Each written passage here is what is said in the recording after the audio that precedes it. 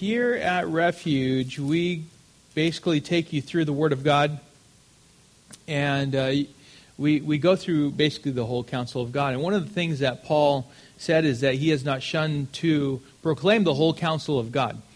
And that's very important for us. Sometimes we can get caught up in topicals, where we get into this or that and not fully get everything that the Lord has spoken from Genesis to Revelation, and we miss a lot. We actually miss a lot. And what I've continually realized is that as we go through the whole counsel of God, you hit all the topics, all the subjects, everything that has to do with our lives. And the Word of God, I don't have to make it relevant. It is relevant. And it applies to our everyday lives. But one thing that came to mind is in Romans chapter 10. It says, "How then will they call on him in whom they have not believed? And how are they to believe in him of whom they have never heard? And how are they to hear without someone preaching? And how are they to preach unless they are sent? As it is written, how beautiful are the feet of those who preach the good news." And so I wanted to encourage you, because it's not just my job to preach the good news of Jesus Christ. It's actually the Great Commission. It's something that was given to each and every one of us as believers to preach the good news. As it says in Matthew chapter 8, verses 19 and 20, "Go therefore and make disciples of all nations, baptizing them in the name of the Father and of the Son and of the Holy Spirit, teaching them to observe all that I have commanded you, all that I have commanded you. And behold, I am with you always to the end of the age." And so it's with great joy that I come this evening to present to you one portion of Scripture, one chapter. As we continue going through, it's amazing how we see God's character. It just comes to the surface, and as we come to understand a bit better His character and how much He loves us, we also can see the depths of His love for us. And how it is that when He spoke in His Word, He will never leave us, He will never forsake us. He meant that. He wishes that none should perish, but that all should come to repentance. Not just for salvation, by the way, but also in just everyday life. I've always said that the Christian should live a daily life of repentance. To deny ourselves, pick up our cross, and follow the Lord. That's something that requires repentance, humility, and a sober mind, that we would be acutely aware of God in our lives. And so, again, it's with great joy that we come this evening and we study God's Word. We are, again, in Numbers chapter 21. And in this chapter, we have the advancement of the Israelites. Finally, right? We have many years of them wandering in the wilderness, but at this portion we start to see a little movement here, some advancement as they face off with some of their adversaries. They gain some ground, but again, what we need to understand that it is not without battling some of their own demons again. And we're going to cover that this evening as well. You see, there are enemies that we battle from without. But there are enemies that we battle from within. They can both be deadly if we don't deal with them quickly, decisively, but rightly, according to how it is that the Lord has instructed for us, according to His Word. We're encouraged by the word of the Apostle Paul as he writes to the Ephesians, in Ephesians chapter 6, verses 10 through 13, when he writes, "Finally, be strong in the Lord and in the strength of His might. Put on the whole armor of God, that you may be able to stand against the schemes of the devil. For we do not wrestle against flesh and blood, but against the rulers, against the authorities, against the cosmic powers over this present darkness, against the spiritual forces of evil in the heavenly places. Therefore take up the whole armor of God, that you may be able to withstand in the evil day, and having done all, to stand firm." And so we are encouraged this evening as we look at this, and we're going to take a look at some battles here, again from without, but also from within, that you would be encouraged and that you would withstand in the days of evil, that you would stand firm in the Word of God. Now, the battles are not imaginations, they are not mythologies, they are not childish fairy tales, they are as real can be, then they are not to be taken lightly. We must be ready and willing to live by and with the Lord and in His strength and by His Spirit. We have victories and defeats before us. We'll look over them. But know this, the Lord is faithful. And one thing that we should always pray is that His will be done. We are called to draw near to Him. And the Word tells us that He will draw near to us. We should follow Him closely as He commands and as He directs our steps. We know that in Him we fight on and we battle in victory, not for victory. So again, the battles are real. And what I hope that you are encouraged with this evening is to be battle ready. We need to be ready and willing to move forward, but we ought to know what it is that we are up against.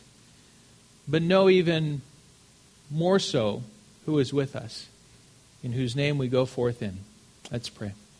Father, we thank you, Lord. We ask, Father, that you would help us to get battle ready. We know that, Lord,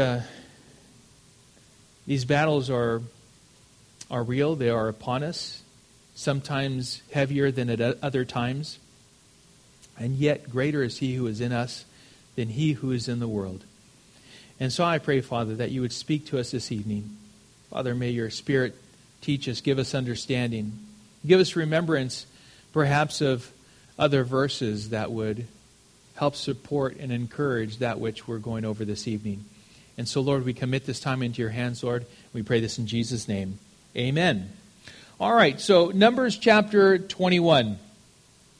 Let's start off in verse 1 here. When the Canaanite, the king of Arad, who lived in the Negeb, heard that Israel was coming by the way of Atharim, he fought against Israel and took some of them captive. And Israel vowed a vow to the Lord and said, if you will indeed give this people into my hand, then I will devote their cities to destruction. And the Lord heeded the voice of Israel and gave over the Canaanites, and they devoted them and their cities to destruction. So the name of the place was called Hormah. So again, after many years of wandering in the desert, the Israelites were now making their way closer to the Promised Land. They were getting closer to entering into the Promised Land. This is when we see more battles taking place for the Israelites. They start engaging the enemy, and we have them recorded in Scripture. We're going to cover a few this evening in this chapter. The king of Arad, who lived in the Negeb, that is south of Judah, south of Jerusalem, as we know the map of Israel, and we're familiar with where Jerusalem is. It's just south of there. And so the king of that area, that piece of land, heard that the Israelites were coming. And he went out and confronted them, fought against them, and took some of the Israelites as prisoners. Well, apparently at this point there was plenty of fight in the Israelites.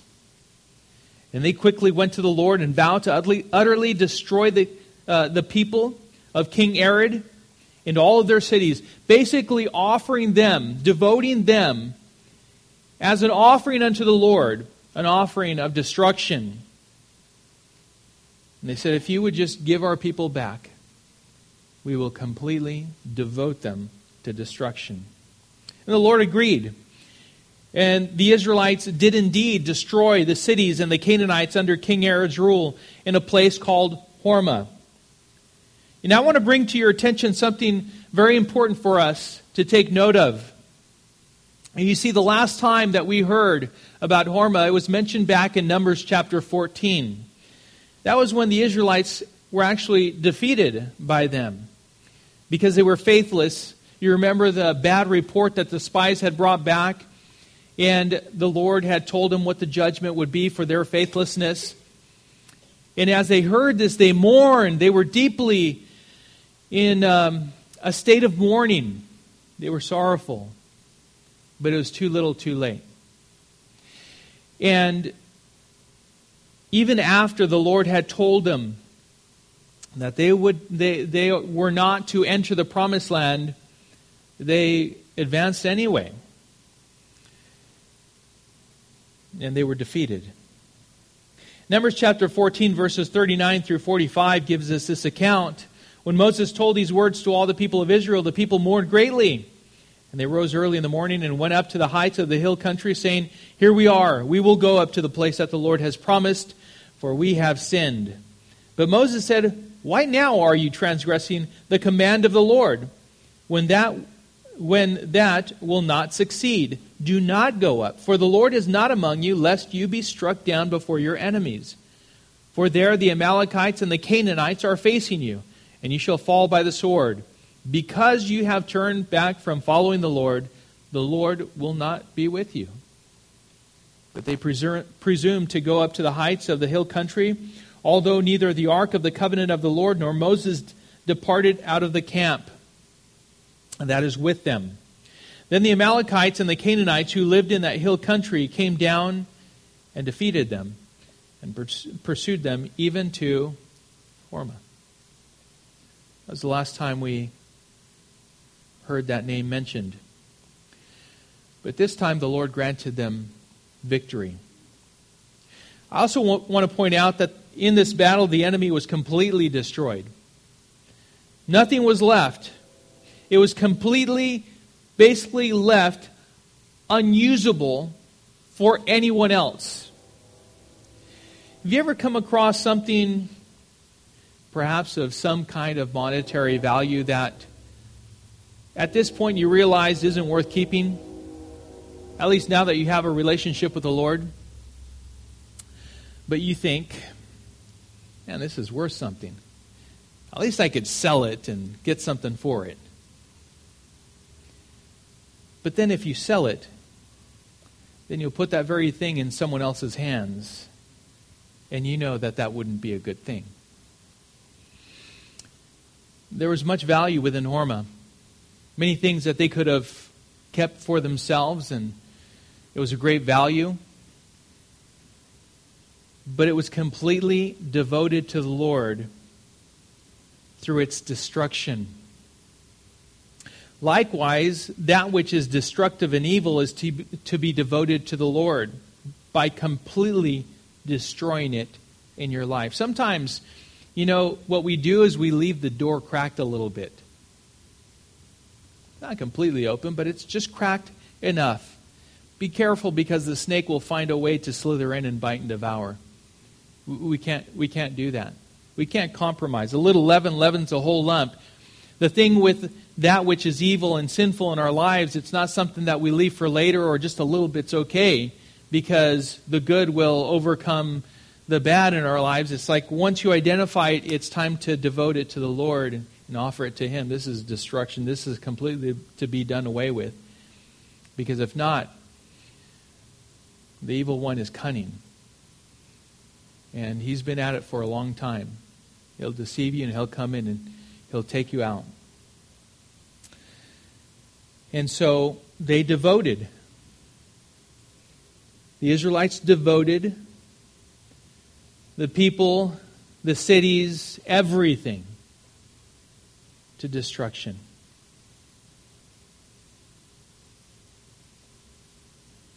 And with faith in God, they had victory and they advanced. But Israel, from there, traveled around Edom. And what we're going to see is they got very frustrated. They got overwhelmed again. And they succumbed to their circumstances once again. Verse 4, it says, "From Mount Hor they set out by the way of the Red Sea, to the Red Sea, to go around the land of Edom. And the people became impatient on the way. And the people spoke against God and against Moses. 'Why have you brought us up out of Egypt to die in the wilderness? For there is no food and no water, and we loathe this worthless food.'" Let's pause for a moment. We're here again. I know it's familiar. It's a cycle that they go through, right? Impatience has a way of distorting truth and amplifying self. Me, myself, and I. We can always try to justify why we do the things we do and the things we don't do when we are frustrated. We say things like, well, under the present circumstances, you would be frustrated also, wouldn't you? Did the people not have reason to be frustrated? The answer is yes. I mean, think about this. They were in this place where they could go straight into the promised land, but instead they had to do a 180 and go in the opposite direction. Into very difficult terrain. They had to take the long way around. Yeah, so of course, they did have reason to be frustrated. But let me also tell you this, that they did not have an excuse for it. They had to turn away. This was something that the Lord was allowing for them to experience. Yeah, they could be frustrated, but their responsibility was how to respond to that frustration.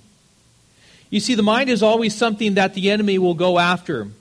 He'll use your circumstances, as well as other people who are weak-minded and not strong in their faith and knowledge of God's Word, to work you into a frenzy. You get all uptight, all worked up, stressed out, full of anxiety. And then you start saying those words. Yeah, I'm frustrated. I'm like stressed out. This is crazy, the circumstances that I find myself in.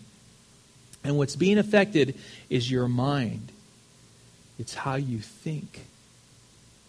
You start looking within when you should be looking up and without. You should be looking to the Lord for His wisdom. How do I handle this?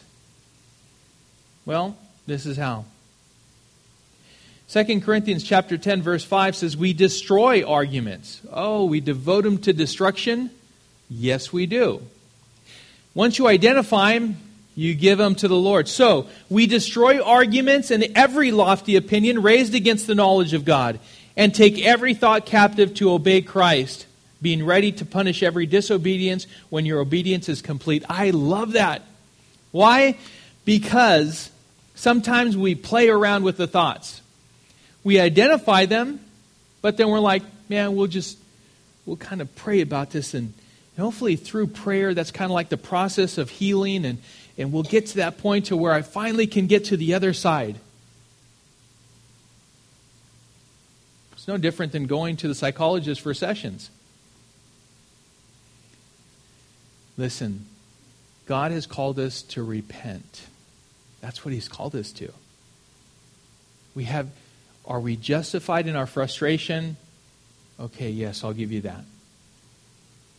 Are we justified in our response to that frustration if it's against the very will of God?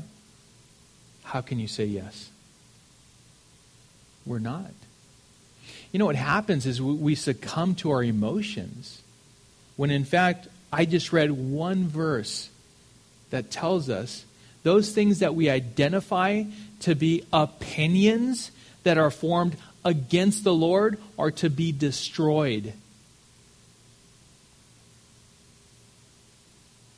Every argument, every lofty opinion, these prideful opinions, it's like as if we know better than God. Actually, He knows what's best for us.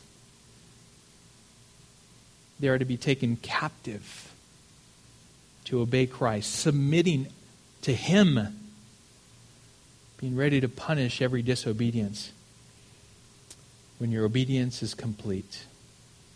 If He can get you all wound up, then you'll easily fall into sin. Easily. What they could have done is sought the Lord, considered God's faithfulness in previous occasions, and remembered God's promises. It's amazing when we do that. If you were to sit down and just think, Lord, remind me of who you are in my life. Remind me of all of those things, the blessings, how you've been there. You've been faithful. You've been trustworthy. Remind me of those things. As I go through your word, give me words that would strengthen me and encourage me in the right way of thinking. That's His will for you. And if you ask for that with all sincerity, He'll give it to you. A quick way to have victory over frustration is to submit the situation to the Lord and ask Him to give you a way of handling it. His way. Not a way. His way. You need wisdom? Just ask. Jot down James chapter 1, verse 5. James 1:5. Remember that one must be able to identify the circumstances for what they are and then respond accordingly. You see, there was a bigger picture. Even for the Israelites, as they turned around and went the long way around, they're like, oh my God, we were so close. So close, right? Sometimes we feel like, man, we were so close. The Lord allow us to go the long way around. There's a bigger picture. Brothers and sisters, there's a bigger picture. There was a bigger picture here as the Israelites faced these circumstances, and there's a bigger picture for us in life. There always is with God. What are my circumstances? What truth should I focus on to get me through? How should I represent my Lord through this situation? Where is my hope placed? Do I believe I have hope? And how I'm responding to this trial going to help someone else that is going through something similar? To help someone else. I've gone through this.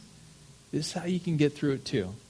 2 Timothy chapter 2, verses 8 through 10 says, remember Jesus Christ risen from the dead, the offspring of David, as preached in my gospel, for which I am suffering, bound with chains as a criminal. But the word of God is not bound. Therefore I endure everything for the sake of the elect, that they also may obtain the salvation that is in Christ Jesus with eternal glory. 2 Corinthians chapter 1, verses 3 and 4 says, blessed be the God and Father of our Lord Jesus Christ, the Father of mercies and God of all comfort, who comforts us in all our affliction, so that we may be able to comfort those who are in any affliction, with the comfort with which we ourselves are comforted by God. And the Apostle Peter writes in 1 Peter chapter 5, verse 9, resist him, that is the devil, firm in your faith, knowing that the same kinds of suffering are being experienced by your brotherhood throughout the world. There's nothing new under the sun. What we're going through, someone else is going through as well. And so it's amazing how we take comfort in that. It's like, okay, so someone else is going through this very thing that I'm going through right now. Yes. Yes. They are. You see, we need to learn how to withstand the enemy.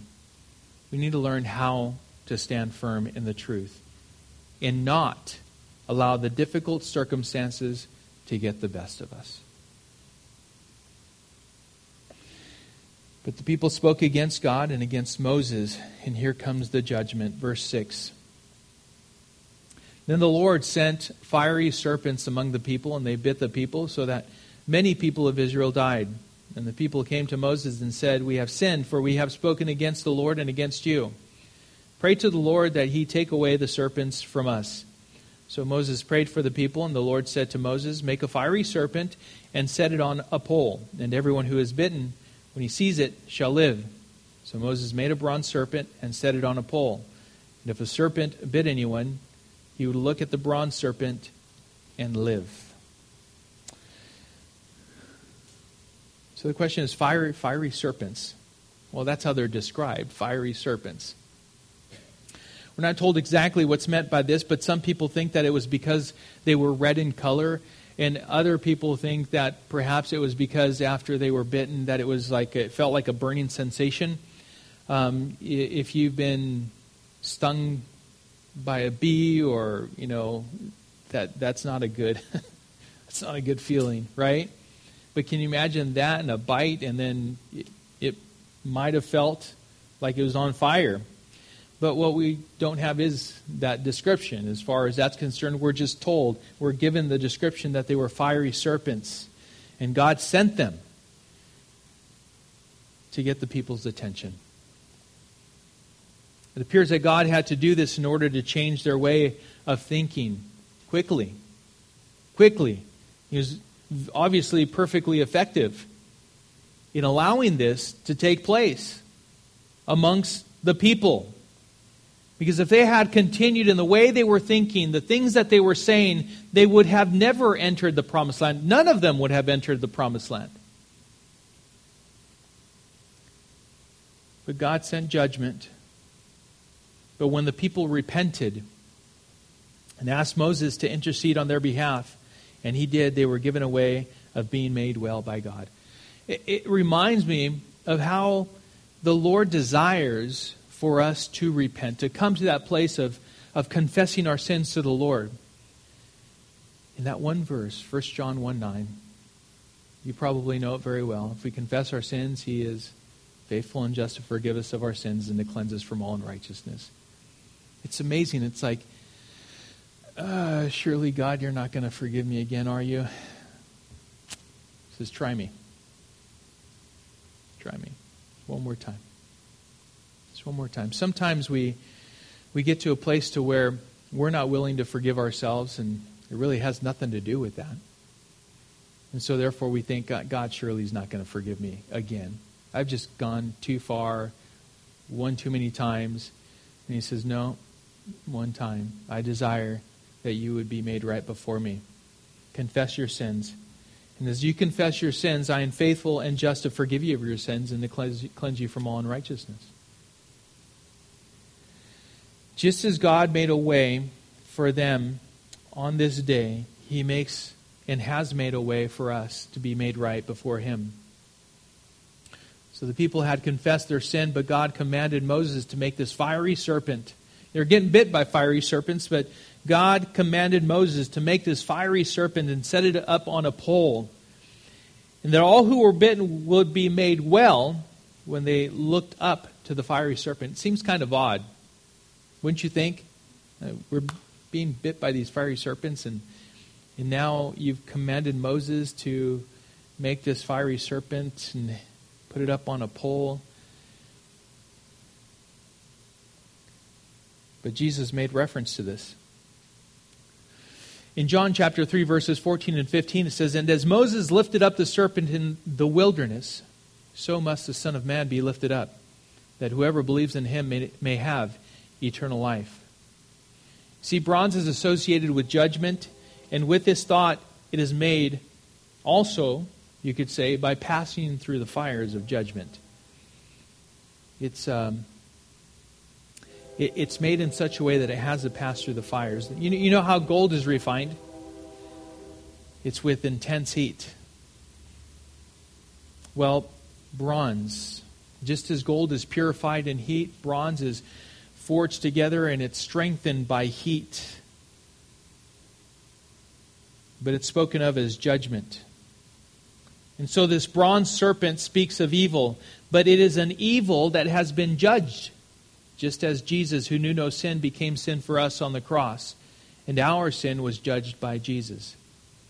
The bronze serpent is a picture of sin judged and dealt with.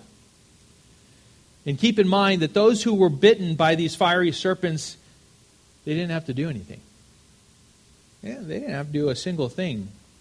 They simply had to believe in what they were told would heal them. You get bitten. In order to have your eyes placed on that fiery serpent on top of that pole, you need to believe the words that were spoken, that you will be healed if you fix your eyes on that which is hanging on the tree. You see, this was a God-ordained symbol, something that Jesus referred to and spoke of Himself. It wasn't to be an idol, not something to look at as a lucky rabbit's foot. But unfortunately, the people made it into just that, and they worshipped it after the fact. In fact, in Numbers chapter 18, verse 4, actually, I believe it was in Kings. It was in Kings. I have this. I don't have this right, but it was in Kings to where it says, "He, King Hezekiah, removed the high places and broke the pillars and cut down the Asherah, and he broke in pieces the bronze serpent that Moses had made. For until those days the people of Israel had made offerings to it. It was called Nehushtan. So I actually made it into an idol. They worshipped it. It's amazing. Fallen man can take anything good and glorious to God and make a mockery of it by worshiping the creation and fall into idolatry. Instead of worshiping the Creator, we tend to find every way possible to worship creation. And we are fooled by that. But in this sense, that came later. This, what we have before us, is that which brought healing. And let's continue verse 10. This is Israel's journey to Moab. And the people of Israel set out and camped in Oboth, and they set out from Oboth and camped in Abarim and in the wilderness that is opposite Moab toward the sunrise. From there they set out and camped in the valley of Zered. From there they set out and camped on the other side of Arnon, which is in the wilderness that extends from the border of the Amorites. For the Arnon is the border of Moab, between Moab and the Amorites. Therefore it is said in the book of the wars of the Lord, Waheb and Suphi and the valleys of the Arnon, and the slopes of the valleys, that extends to the seat of Ar, and leans to the border of Moab. And from there they continued to Beer, that is the well of which the Lord said to Moses, Gather the people together, so that I may give them water. Then Israel sang the song, Spring up a well, sing to it, the well that the princess made, that the nobles of the people dug with the scepter and with their staffs. And from the wilderness they went on to Matana, and from Matana to Nahaliel, and from Nahaliel to Bamoth, and from Bamoth to the valley lying in the region of Moab by the top of Pisgah that looks down on the desert. And so they continued. This basically is a time when there was a sense of elation within the Israelites. And it's illustrated by what we have before us here, because they're quoting from the book of Wars of the Lord, and they sang the song. And so there was a sense of elation. They were going through, and it's a fitting response. You know, they had received judgment. There was a lot of Israelites that had fallen. But they looked upon the serpent that was up on the pole. And they found relief. They found healing. And they were able to continue on their journey toward the promised land. And so it was a fitting response to having been shown mercy by the Lord and remembering that He was with them and that He was taking them to exactly where He had promised them was theirs. And they were going to what awaited them beyond the present. And that's always something to be elated with and for. Why? Because we have this certain hope in Jesus Christ. Like, this is not our home. We're pilgrims. We're described as people who are we're coming through for a moment. But our home is in the presence of the Lord. And that awaits us. And so that's what we have before us here. And because of time, we're going to continue going. But this shows the actual way in which they traveled. Let's continue, though. Verse 21 says, Then Israel sent messengers to Sihon, king of the Amorites, saying, Let me pass through your land. We will not turn aside into field or vineyard. We will not drink the water of a well. We will go by the king's highway until we have passed through your territory. But Sihon would not allow Israel to pass through his territory. He gathered all his people together and went out against Israel to the wilderness and came to Jahaz and fought against Israel. We'll stop there for a moment. So Israel was denied passage. Israel was doing well in requesting passage through the land of the Amorites, sending messengers to King Sihon. But what we see here is that he didn't allow them to pass, and even sent his army to fight the Israelites right where they were. You remember Edom had refused, but they didn't provoke any kind of fighting. But the Amorites, well, we see how they responded. They responded differently. And we see how it was that King Sihon's heart was assisted by the Lord. As we see the Lord hardening the heart of King Sihon. In Deuteronomy chapter 2, verse 30, it says, "But Sihon, the king of Heshbon, would not let us pass by him. For the Lord our God hardened his spirit and made his heart obstinate, that he might give him into your hand, as he is this day." And now the Israelites, all they were doing was, hey, listen, we're just requesting to go through. That's all they were doing. They were requesting to go through. They said, hey, we're not going to go into your land. We're just going to go by way of the king's highway and continue to go through. But God hardened this king's heart so that they would actually go up and against the Israelites, and the Israelites would defeat them and occupy the land. What we need to understand, though, is that God did not harden a heart that was already poised against Israel. He basically facilitated what was already in King Sihon's heart and delivered him and the Amorites into the hands of the Israelites. We'll learn a little bit more about this as we continue. Verse 24.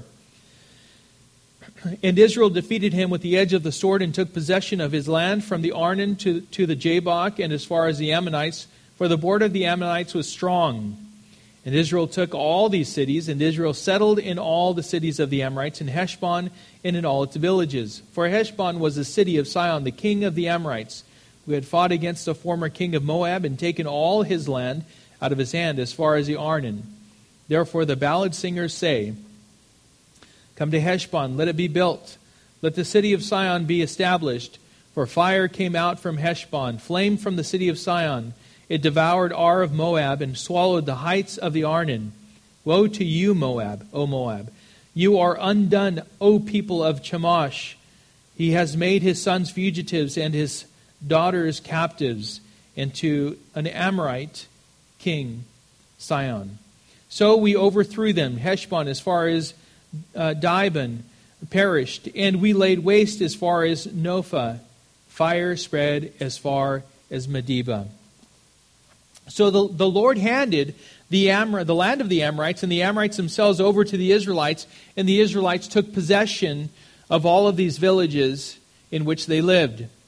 And they not only took possession, but they themselves lived within these villages. We know that the land ended up being the possession of the tribe of Gad and the half-tribe of Manasseh. And the poetry that we read tells basically of the might of the peoples there, the Amorites. And the greater the opponent, the more glorious is their defeat. You take down a big enemy, and the victory is that much more glorious. And so that's what was being described here for us. The enemy was great in that area. They had defeated greatly everyone around there.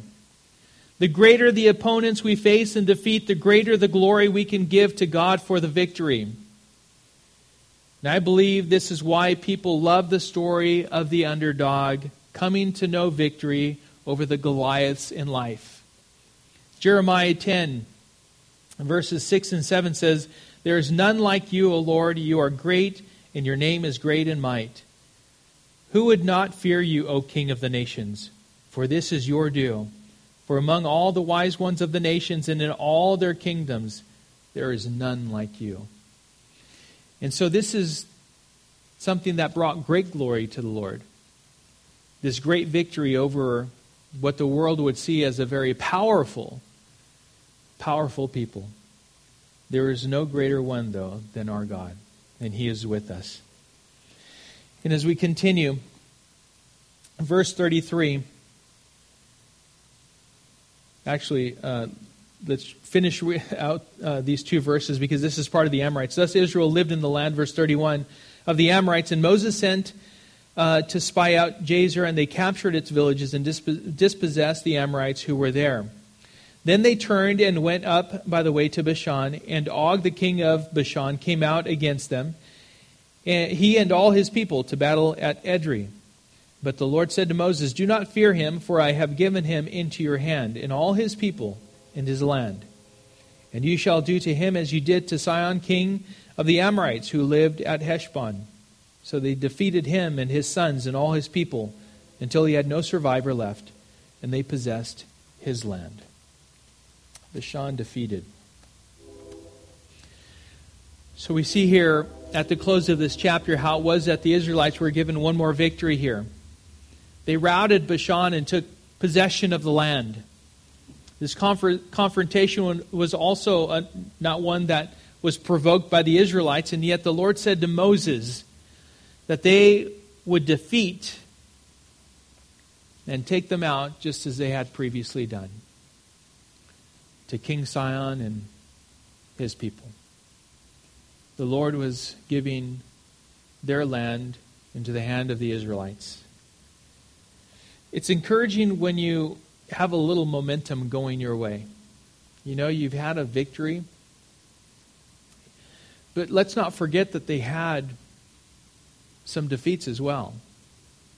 The Israelites, they may have gone through a few victories. They were gaining a little momentum here.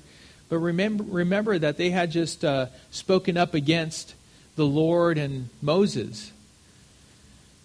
And I always hope that we as God's people would never surrender, would never get to a place to where we give up, to where we think that we can be any less effective in advancing for the kingdom of God. God can breathe life into bones. He can create a man from the dust of the earth, a woman from the side of a man. He can do the impossible with a man who is simply willing and believes in him. And so, I believe it's a prime example with the Israelites, how it was that they had sinned, they had fallen, they had been judged even. Many had died, have fallen because of this sin.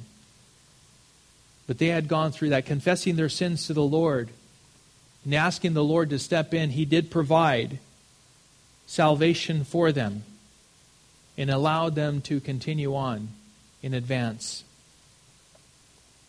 And so it's encouraging. It's encouraging when we have a few victories. Victory begets confidence, and yet we need to be careful not to finish in the flesh what the Lord has begun in the Spirit, by God and for His glory. Our confidence is to be in the Lord, and all glory is to be given to Him.